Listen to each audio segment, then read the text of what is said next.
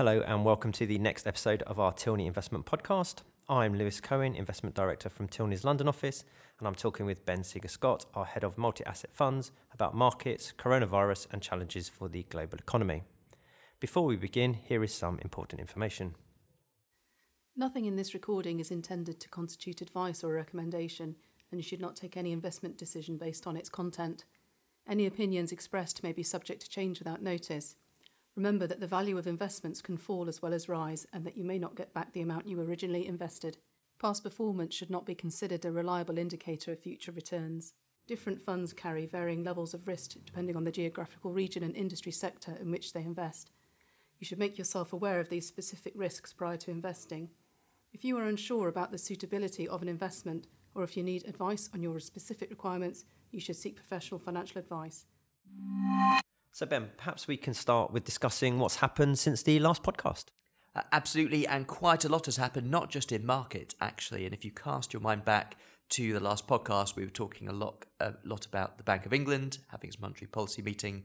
Will they, won't they? And actually, in the end, they didn't cut interest rates, which we did predict, even though, I wouldn't say it was a very high conviction view. But I think it was interesting because going into that meeting, there was a 45% chance of a cut, which is relatively high.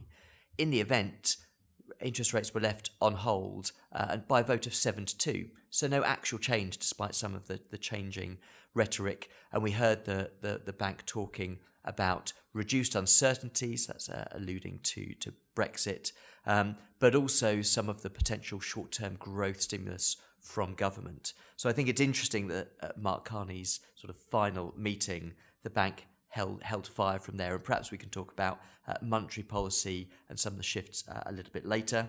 But tied in with that, just as they were talking about the potential for short-term growth, the bank also reduced some of the UK's growth forecast. So if you look for this year, the bank now expects only 0.75% growth. That's down from 1.25% predicted a little earlier. And next year forecasts have fallen from 1.75% to 1.5% growth. And that obviously has knock-on effects to some of the other factors. Elsewhere, we also had the UK leaving the European Union, now entering a transition period. Not a lot has changed on the surface, but I think some of the rhetoric and some of the negotiations have started off quite a pace, and there's quite a lot of intensity happening around that, and that's likely to be a sustaining theme. But I think most broadly and most importantly, perhaps, is the intensification of concerns around COVID-19, previously called the coronavirus.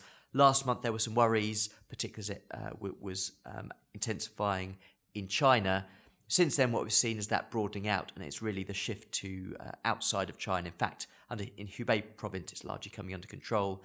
Outside of China, we're starting to see other outbreaks, and that's really impacted sentiment. It's hit risk assets pretty significantly. If you look at UK equities, they are at the moment, as we read on the screen, down 6.4%. Global equities faring a little bit better, part of that on the currency. Global equities are still down 3.8%.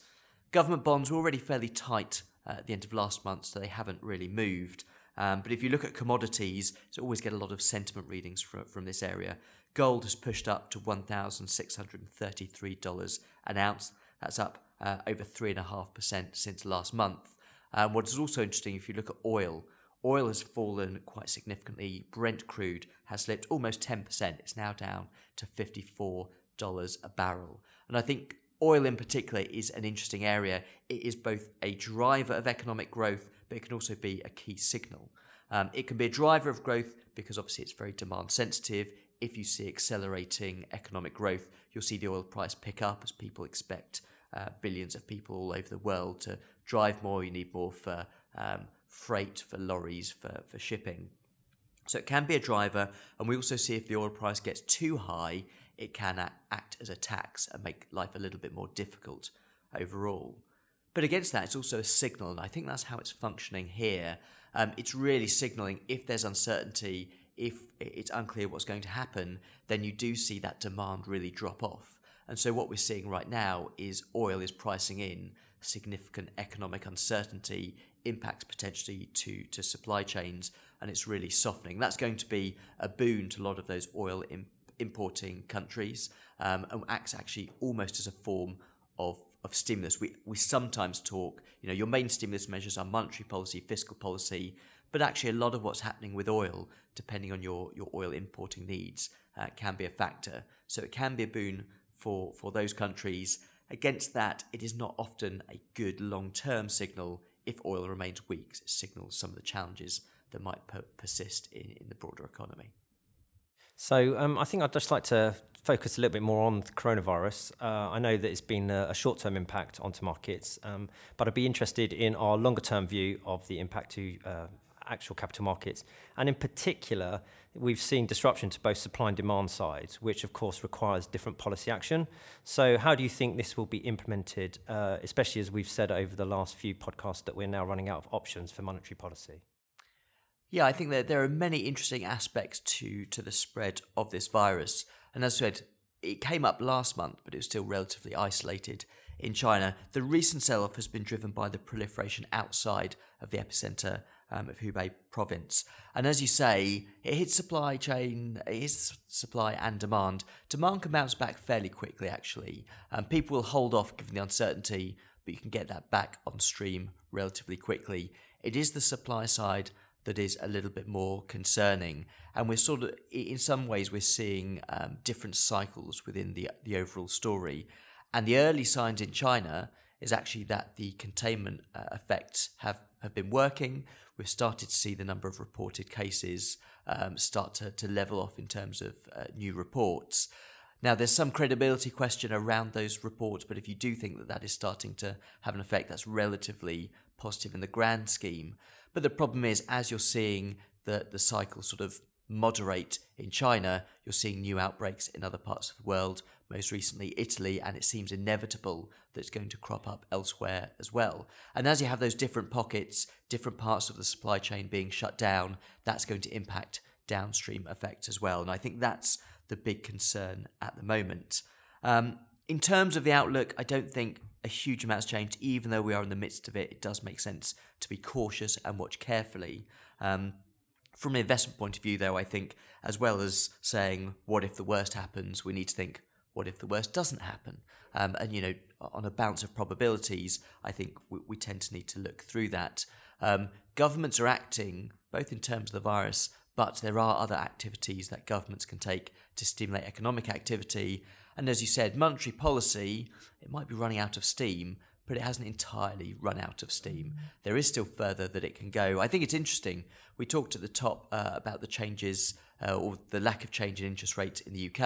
And a lot of people might think, well, if they were on the edge before, they must be ready to pull the trigger now. And it's interesting. The market pricing isn't pointing towards that. There are votes coming up in the UK, Bank of England in March, and others sort of later in the year.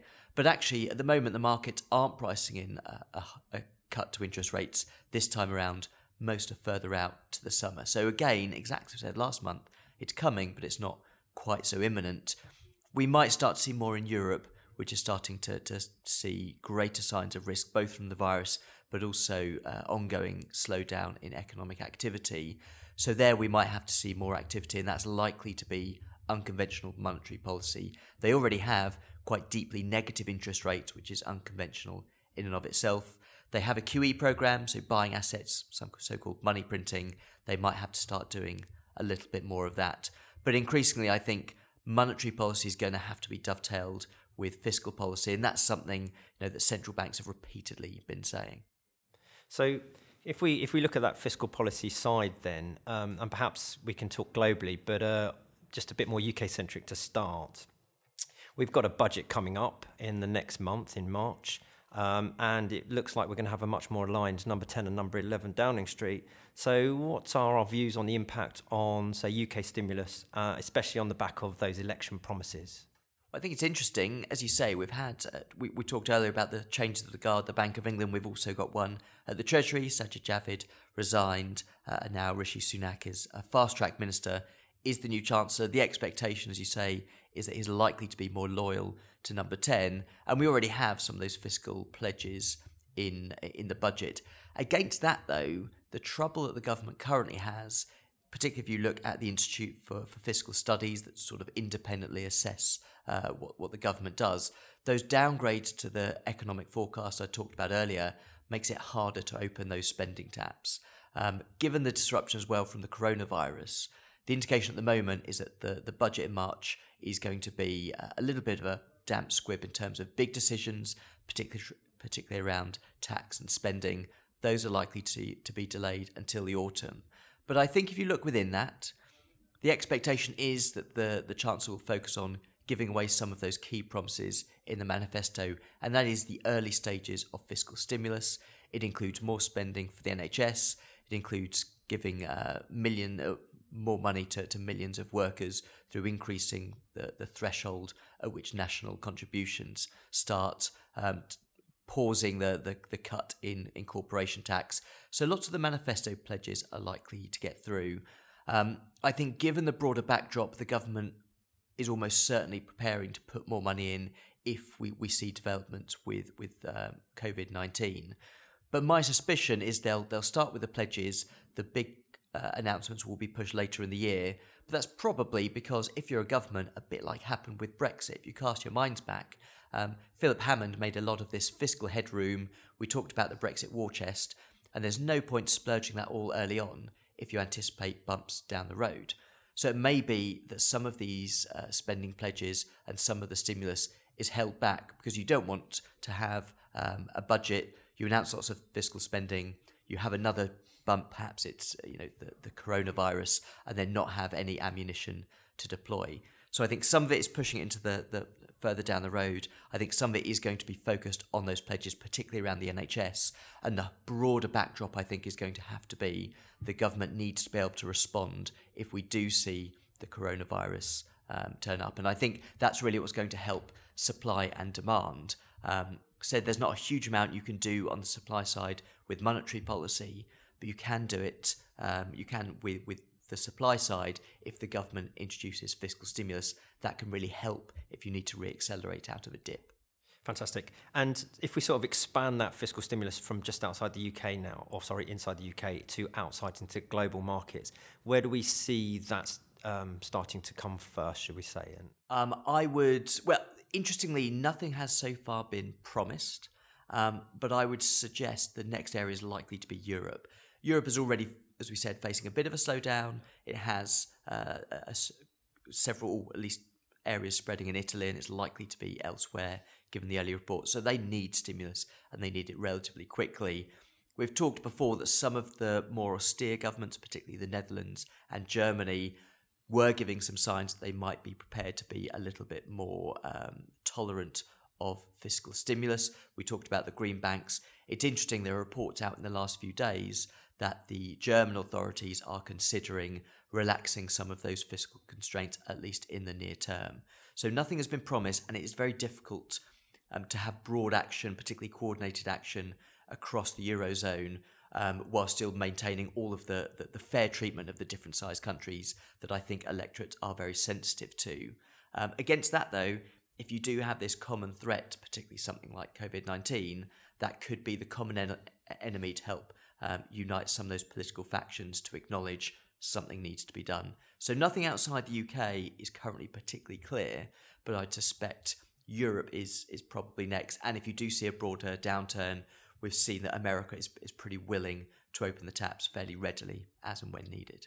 And I suppose that's also starting to see a little bit of change in China and across Asia with the way they're going to deal with the ramifications of the virus, and starting to see some of the movement allowed back across the country and factories reopening.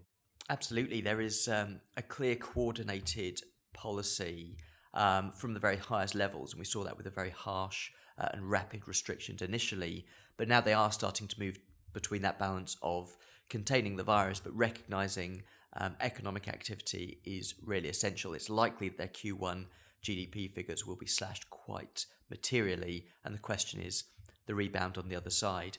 We were just talking about monetary policy and fiscal policy, and bear in mind most regions we talk about, Europe, UK and the US in particular, and Japan, have fully or virtually fully independent central banks. That is less the case with China, where interestingly it tends to be monetary policy and fiscal policy both controlled by the government, and there we're already seeing further incremental policy stimulus measures being deployed. So China certainly has the scope. What's going to be interesting to see how credible these reports are that COVID-19 is starting to dissipate, and how aggressively they then try and re-kickstart economic activity. But a lot of supply chains go through China, so I think that's going to be a really important watch point. Perfect, thank you. You touched on the States being one of the last areas that may need to take sort of fiscal policy.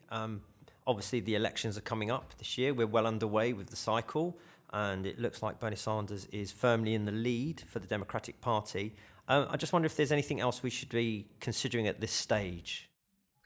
I think the area to watch really at the moment, it's still many months away until the November elections, but it's going to be the Democratic primaries, who is going to be running for the Democrats against Donald Trump. And as you say, by all accounts, Bernie Sanders is the front runner. He has already won sort of the first 3 rounds. And historically, if you look at all of the patterns, that suggests anyone that wins the first 3, that's your trend. The others start dropping out, and it's historically difficult for anyone else to achieve success. What is interesting, though, is I think this time, it's always very dangerous to say this time's different. But there are some factors that are quite notable. And really, you've got 2 camps within the Democratic primaries at the moment.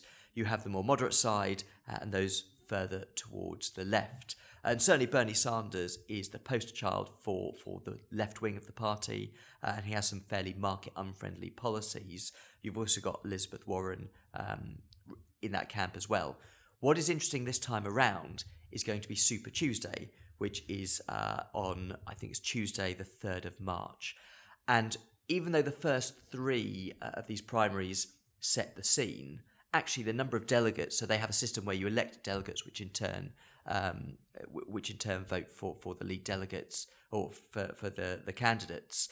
Actually, the first 3 by volume are tiny. They're merely indicative. Most of the delegates, I think around 60% of the delegates, are made available on Super Tuesday. And Michael Bloomberg, the billionaire who runs, obviously, Bloomberg, very well-known financial software, is entering the race only for Super Tuesday. He hasn't participated in the first few rounds. And that's really the wild card, and that's going to be the tipping point. Michael Bloomberg is effectively the leader within the moderates. So if you have Bernie Sanders and Elizabeth Warren as a sort of more left-wing, your moderates, at the moment, Pete Buttigieg, who's currently doing pretty well, Joe Biden, who was vice president under Barack Obama, and then Michael Bloomberg. It's going to be interesting to see the split between those 2 camps. Michael Bloomberg has been spending huge amounts. He's spent already over $500 million on advertising, which is more than all of the others combined. Sorry, for his campaign overall. More than all the others combined. He's really going out there. So what's going to be most important to watch is how is that going to be split? Are we going to see Michael Bloomberg really steal a march? Or the other risk is that the moderates perhaps split 3 ways and no one gets enough delegates to get through to the next stages. And I think it's going to be very interesting to see how this pans out. Most importantly, there's a risk, I think, that the markets are currently underestimating the chance of a Sanders-Trump election in November, and that could have ramifications for the market, particularly given some of the market-unfriendly policies that Bernie Sanders is advocating. It's probably something we'll talk about a lot more at next month's podcast, because then we'll have Super Tuesday. We'll have a much clearer idea the way the land lies. So watch this space for the next podcast. And I think that's a good place to stop, actually. So thank you, Ben, for your time and comments as always. We will be back in March with a new episode. And if you have any feedback, questions or comments, please send us an email at podcast@tilney.co.uk. And thank you for listening.